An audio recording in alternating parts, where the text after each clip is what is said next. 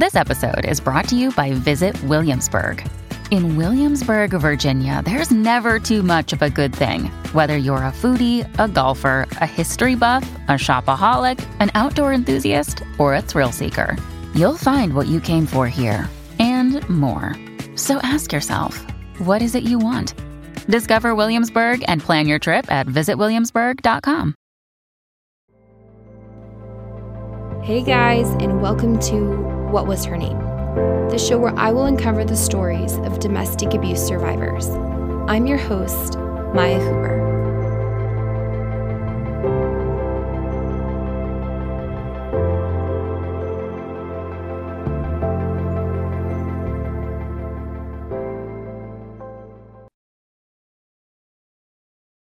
Hey guys, and welcome to What Was Her Name? My name is Maya Huber, and I'm the host of What Was Her Name? And this week I am interviewing a friend that has navigated the court system herself after leaving an abusive relationship, and is going to really be talking to those who are navigating or maybe in these steps or are out of an abusive situation. So yeah, this episode I do want to note is going to be anonymous, and we are going to go from there. I really hope that this equips you and that you walk away from this episode really just feeling empowered with tools to navigate your journey. So yeah, if you want to go ahead and maybe you can go ahead and just explain what it is that you do. Yes, I am a survivor of domestic violence and a survivor of the family court system.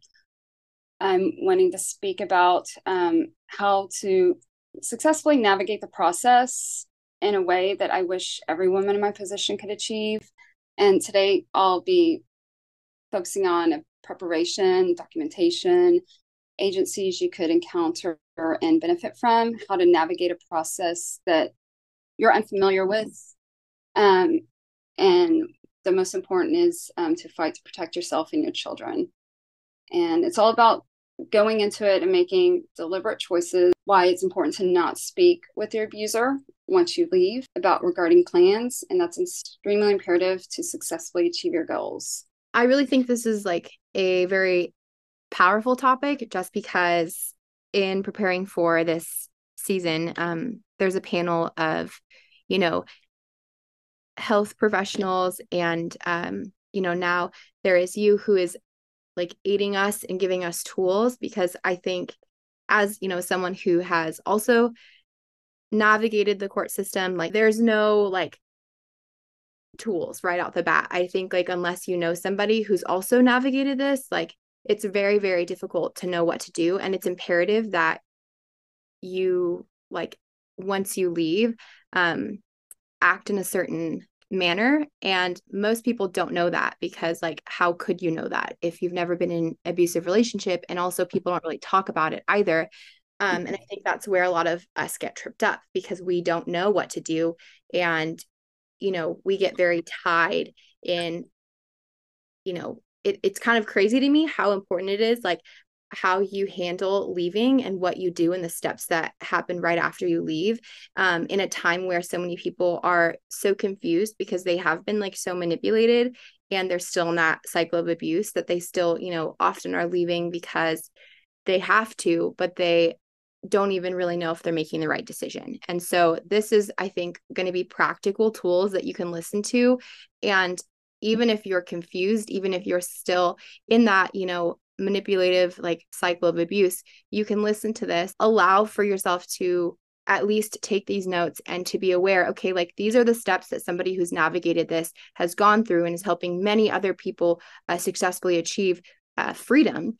And taking these notes and really letting this be like that first step, because I don't know anywhere besides like a domestic violence shelter that you could go and listen to something and be able to find these tools and be equipped. It's just not out there. In my opinion, I was completely lost. I was Googling everything I could possibly imagine to just try and figure out what to do and what steps to take. So I'm just really grateful that you're coming on and you're willing to speak about this and willing to equip others, because you have just like so much wisdom and so much knowledge from your own personal experiences. And I love to see like how you're using that to help others now. Thank you. And that is one thing that I think is important about the confusion, because one thing I always take into account is whenever I meet someone and I talk with someone that is after they've left, or possibly in different times, that they might be thinking that it's an abusive relationship but aren't sure, because of the confusion and because of things like gaslighting, but also because typically you're cut off from everything. Right. And when I went through this, I had no access to the internet. I had no access. We didn't have like cable or internet. So I wasn't able to even see anything on TV, even like I had no connection with anyone. I was not able to Google anything. This was when I left. It was also when social media was there, but it wasn't how it is now. There wasn't, even if I had that access, there wasn't any groups or any forums on social media where you could engage, where you could kind of learn to, like, am I imagining this, or is this really happening? And also I had no way to understand like what the steps to take, like what to do, like how to leave and what to do once I left. Because not only was it my not having the access, but it was also over 10 years ago. And the agencies now that exist in different states, they're more educated. They're offering more resources. Even police departments, I now reflect on my situation and what is happening now when I interact with law enforcement, and even law enforcement is more educated and understanding than what it was like when I was going through this. So even if you're completely isolated, you can still do this, but you have to really make sure you're taking the right steps. And everything you do, everything you say, everything you act is very important. Right. And also, just there's a few things that I would bring up that, like, I actually learned that I didn't know when I left. And I was fortunate enough that some of the mistakes that were made, I was still able to get freedom. And it's because you have to educate yourself, and it's extremely important. The first thing I'll talk about, really, because it's the first step before you leave, is just the preparing to leave. A lot of times, with how we have smartphones and computers and laptops, the way to look at things, and people can get access to your phone or your computer. I found, even though there was no smartphones, really, there were, but they were still so new, I didn't have that. And I was afraid to even write anything down as notes. So my entire relationship, once I realized what was happening, that this was not safe, this is not how I wanted to live, this is not what I wanted my future to be, I had to make sure I remembered everything.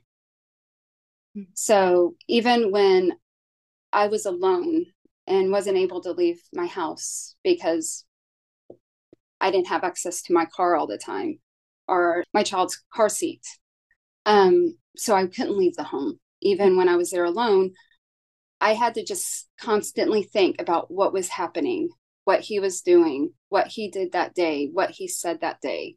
And also just as mental notes. My focus was to remember every single thing. So once I could leave, I would then be able to write it down.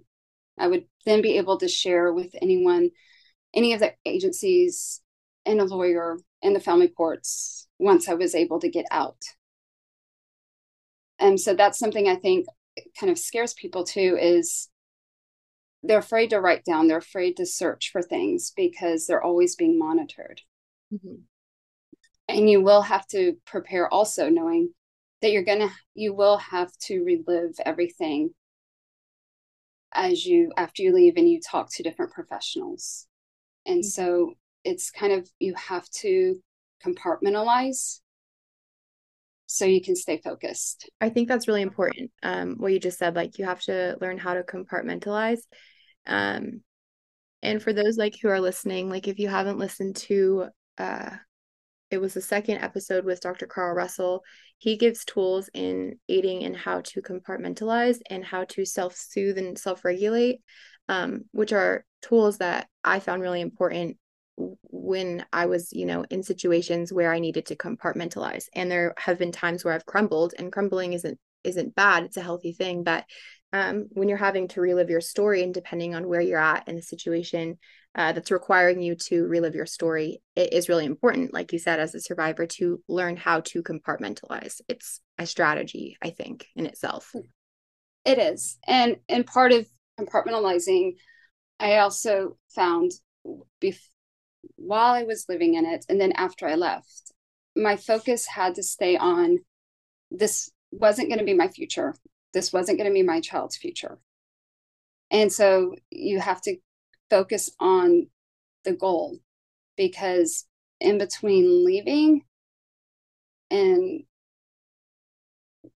going through family courts, there's so much happening, and there's a lot of discouragement. There's a lot of scared of the unknown, that you have to stay focused on what your actual goal is. And just, I found that like imagining what my life would be like once I gained my freedom is what helped me when I felt like I kept hitting like dead ends. Sometimes the documentation can't really start until after you leave. That's why it's important to like just focus on what's going on and think about, this is important. This is what happened.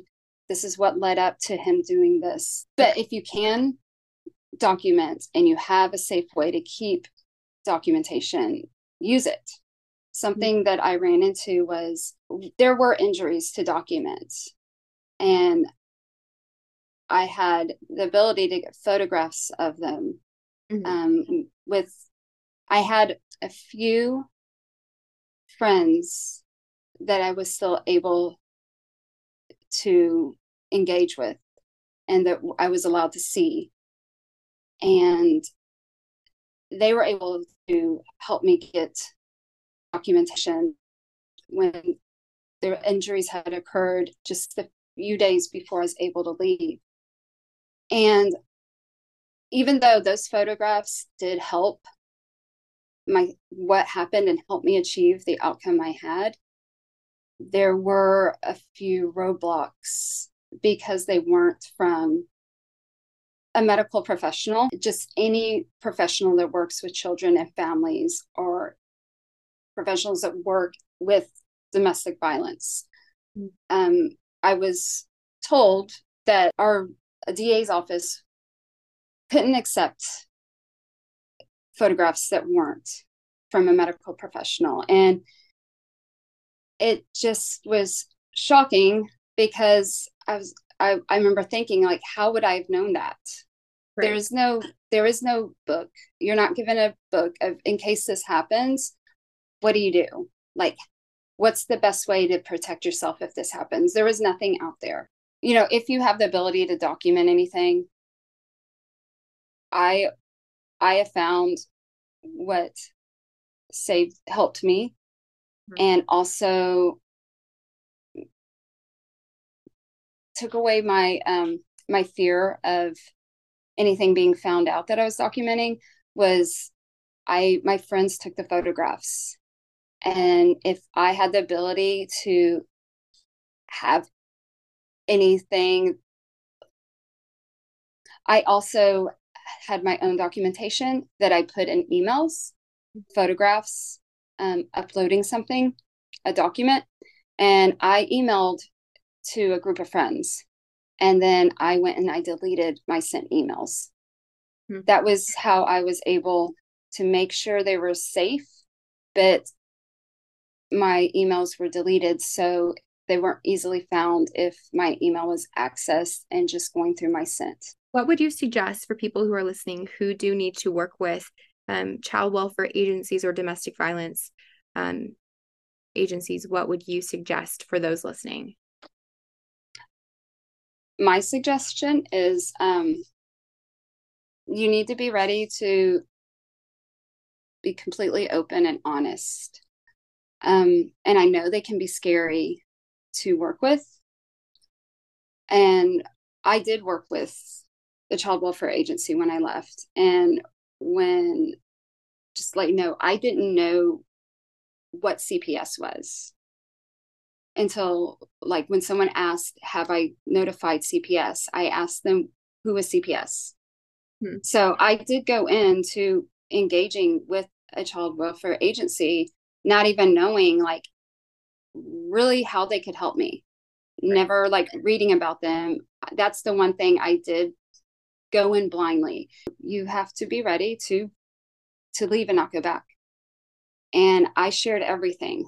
I gave them friends' phone numbers. I gave them neighbors' phone numbers, their names. I had friends send everything that I had shared with them in emails.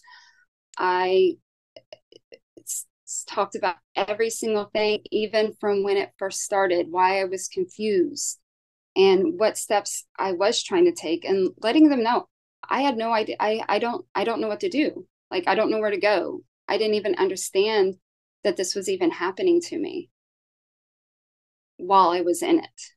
And I still, when I left, I was still wondering, did this really happen to me? Was it really bad? And it was CPS that helped me realize, no, this was bad and this was horrible and you needed to get out.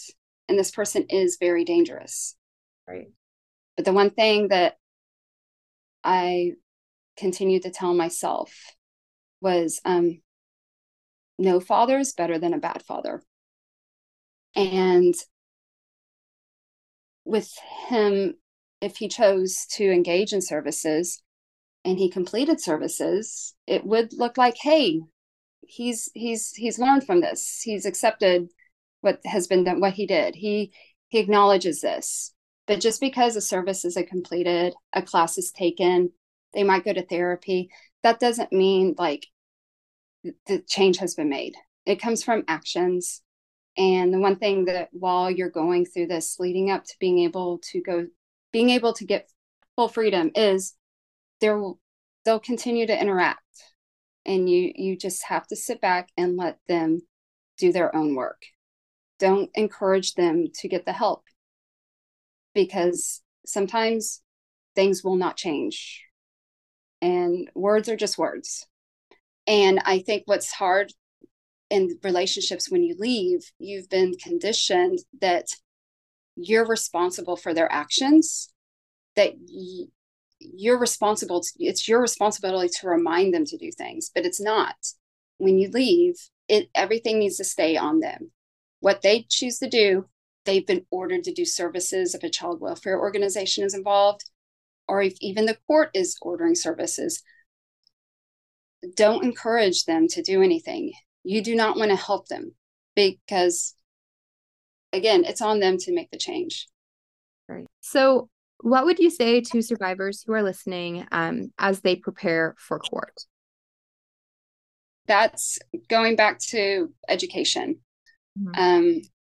Like what I spoke on earlier, the first thing I did when I left that same day was I got on the internet and I started searching. I started reading family code. I started looking for attorneys. And there wasn't a lot out there. Again, when I was going through this, again, there's no social media. There's no pages for advocates. There's like, social media had nothing that it has today. There is so much information out there. It's amazing how much education there is. But I couldn't find anything just on the internet either. Like, I was trying to find blogs. I was trying to find anybody that had written a story about like what to expect. What is this going to be like? So what I did, I started reading family code, and I just Google searched family lawyers and put my state and put my county and put the city I lived in. And I started from there, and I just read reviews. I learned about a domestic violence organization in my area. I called and I made an appointment. And that's around the time when, CPS did become involved. And so I learned a bit more about domestic violence organizations in my area through also CPS. They educated me as well. And I just continued to educate myself just like through just searching and searching. And I read reviews on lawyers. I just started making phone calls to lawyers asking basically for free consults. So I interviewed about 5 different lawyers before I found the lawyer that I wanted. And one lawyer that I interviewed with was with a domestic violence organization. And this part is the most important thing, is choosing the right lawyer. You have to be your own advocate. You have to know your own story. You have to be ready to tell your story over and over. So what would you tell people listening so that they know what are the red flags to look out for when trying to find a lawyer to help them? One red flag would be, I would say red flags would be how they respond to when you talk to them about what you went through. When you tell them what you want and why you want it, how they respond would be like what you need to watch for. If a lawyer ever says, well, it's hard to bring up domestic violence in family court, or this is complicated, or judges don't like to hear about that, that's when you can go ahead and just like no longer the consult can end, because that right there shows that that attorney is not capable of representing you and doesn't understand how necessary what you're asking for is. If they don't want to inform the judge on the domestic violence, on the safety, on the violence, you need to find a lawyer that is comfortable working with victims of domestic violence. Mm-hmm. It is not easy, and it is hard, and things can get twisted. So the major red flag is how they respond to your story. If they start discussing why we shouldn't mention certain things, that's just right there, that's not the right lawyer for you. And that's what I want to go back to. My lawyer is when the one that I did choose, her response was, we can do this. And she told me how. And she gave me different avenues that we would have to take depending on depending on what court my case was assigned to once filed, would depend on which avenue we would go down. And if it was ended up in a certain judge's courts, she was going to do this route. If it was filed in one of those other judges, then we would possibly go this route. And so then what I took after I chose her and filing is I went home and I started researching all the family courts and researching the judges. Now you can get on social media and the internet, and there's so much information out there on the judges, but back then there really wasn't much out there. Mm-hmm. But my lawyer also answered my questions about why don't we want this judge? Why don't we want that judge? Because you really have to know what you're going into, and you do need to find a lawyer that is willing to fight for you and not be scared. Because a lot of where I see people make mistakes is they let their ex know everything that they're doing. They let them know, I'm getting a freaking lawyer. No, you don't get a freaking lawyer. Don't tell them you're getting a lawyer. I get it. I think like strategy is everything. Like to actually file for divorce here in New Mexico, you have to be a resident. And I wasn't a resident, obviously, because he stripped my residency from me and working in Germany. And so when I came home, I was just like visiting family. And I filed for divorce, pressed, charges were filed for a restraining order, and I never looked back. Okay, so what steps did you take in obtaining full freedom with your lawyer? What steps did you and your lawyer take together? Well, leading up to choosing my lawyer, I actually made a conscious decision to not let my abuser know that I was even thinking about going to court to get a custody order. Like I had said that when I when I left, I called CPS and they stayed involved until my final order was signed. Um, he was working services, or he was meeting with CPS. He wasn't working services for the whole time. And I kind of just led him to believe that while he was working with CPS, that was his time to work on himself. That once CPS was closed, then we would talk about recounseling and getting back together.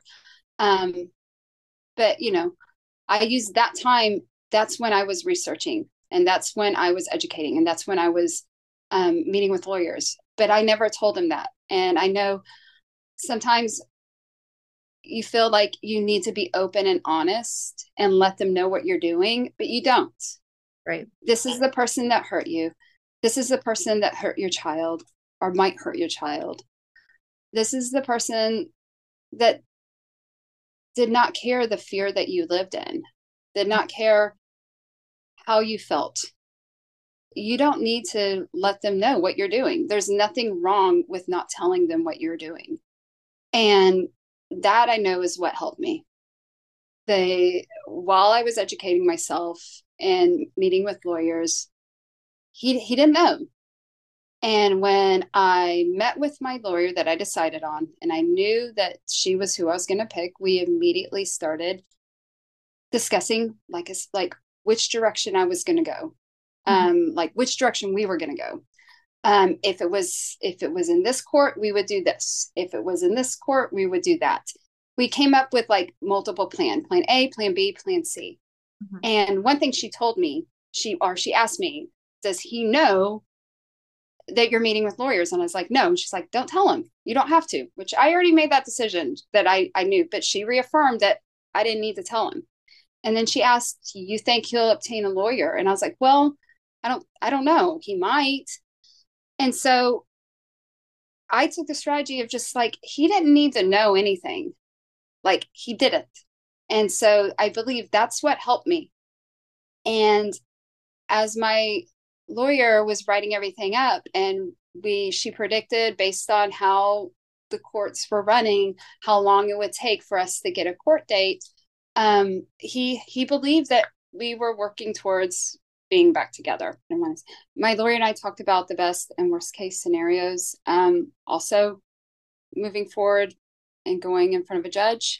And, that's also something important, is why you need to ask all the questions when you first consult with a lawyer, because sometimes that's like the most time you will get with your lawyer is during a consult. And so that's why it's important to ask every single question, understand their strategy, understand what their plan is, and talking about your fears of like, I don't want this because of this, and just hearing out like what they know they can do. And it's important to make sure you pick a lawyer that understands the complexities of domestic violence, intimate partner violence, financial abuse, coercive control, and really knows how the courts work.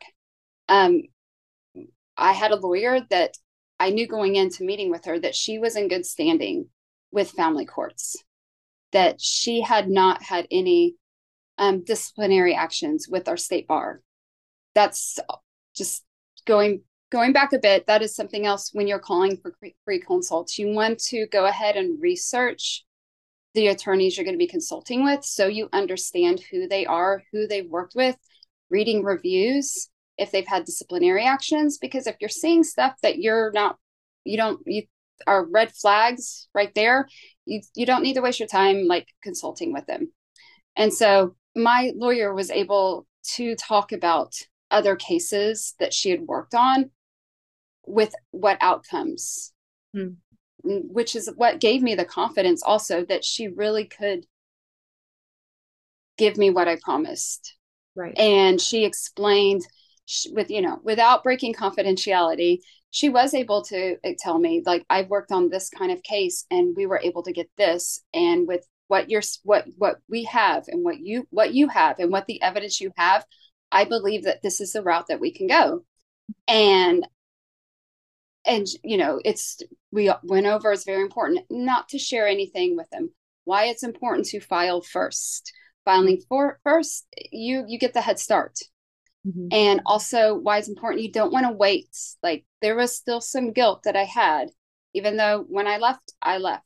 But there was always a little bit of guilt. It's like, maybe should they have a bit more time, or should they know? She was able to remind me, this is what you want and you want it now. You don't need to wait. You don't need to wait for more time to have gone by, or for something to maybe a change that could possibly make them look better in court. Right. And that's something that I think is very important. You need to go in fast. Mm-hmm. And yeah. There's no reason you should allow this person to have a chance to educate themselves, to get a lawyer themselves, to understand how the family courts work. And I think that's where I see a lot of mistakes, is early on. You just have to go in and remember the end goal is safety for yourself and your child. Mm-hmm. And because I kept that on the focus, I didn't communicate with him. He didn't know what was coming. And that's really how I got my freedom, is my lawyer helped with the order that she created, to make it where there could be no more involvement or any contact regarding my child. And once you do have the final order and everything is signed, there will be moments where things are hard, that you cut off. You're able to have yourself cut off from them. And they don't like that. They will continue to try to engage with you. They will try to push buttons to set you off. You just have to remember to stop. Do not engage. Do not correct them. You do not have to stick up for yourself. And eventually it will get better and it will go away. But the most important thing is like, going back to, like, the day you decide to leave, the day you are able to leave is the day that you need to cut off all communication completely. And that is how, like, I have my freedom as of, it's 13 years this year that I have been free. I think it's definitely very powerful to be equipped by, like, a fellow survivor, because I think somebody can sit there all day and say, like, these are the steps from A to Z. But I think, navigating the system, and most of it is trial and error. And we learn through error, unfortunately, because we are not equipped to navigate the system. And so I think hearing, like, the areas where there is error, but also, like, where there is success, I think it's really powerful to sit here and to listen to somebody who, has conquered this and who has navigated it. And I just hope that people who are listening can, even if they're still in those early stages, I feel like I know that there's a lot of people listening who are in those early stages where they are confused and they're like, I don't know if, like, what I experienced is abuse, or I feel guilty, because often what we're talking about right now is strategy. And it's really hard to allow yourself to strategize when you feel like you still owe something to that partner. And so Yes. it's just like taking notes here and separating, like, this is my emotions and these are my feelings, versus, like, okay, like, this is, like, I think you really do have to separate the confusion and the notes. And you need to, like, the only way that you're going to thrive is if you survive off of your why and figuring out why I'm leaving, why I'm staying out, because they're never going to change. They're not going to get better. Things are not going to resolve. And this is what I'm going to do to survive. It's powerful. It's really, really powerful stuff. First off, I just want to say thank you for, joining me and being able to just relate some of your wisdom that you've learned through your own journey. And for those listening, I just want to remind you, whatever season that you're in right now, whatever space you're in, that I think, there is hope. I know that there is hope, and it is very tiring, and many of us feel very weary, and it's challenging, but it's not impossible. And there are tools that can equip you. And, today, this episode, and continuing on in the next episodes and the past ones, we are setting up a season to equip you so that you don't have to walk through this trial and error like some of us did. And I hope that you take this and that you sit with it, and just know that there's a community here that is supporting you. And while it's like a challenging thing to be intricately, all relating to something that's so horrific sometimes, I think it's also really beautiful, because that's what we're here for, is like, as survivors, to equip other survivors, and those who have walked before us are aiding in those who are just beginning their journey now, leaving. So yeah, you guys, I'm really grateful for those who are listening here. If this episode has impacted you, or if this season has impacted you, if you want to go ahead and rate What Was Her Name on Spotify or Apple Podcasts, you can also leave a review. This helps others to find the podcast and locate it, as well as just hear your personal stories and know how it affects you, and then it encourages them to listen. So yeah, thanks again for listening, guys, and tune in next Thursday. There will be the next episode. Thanks, guys.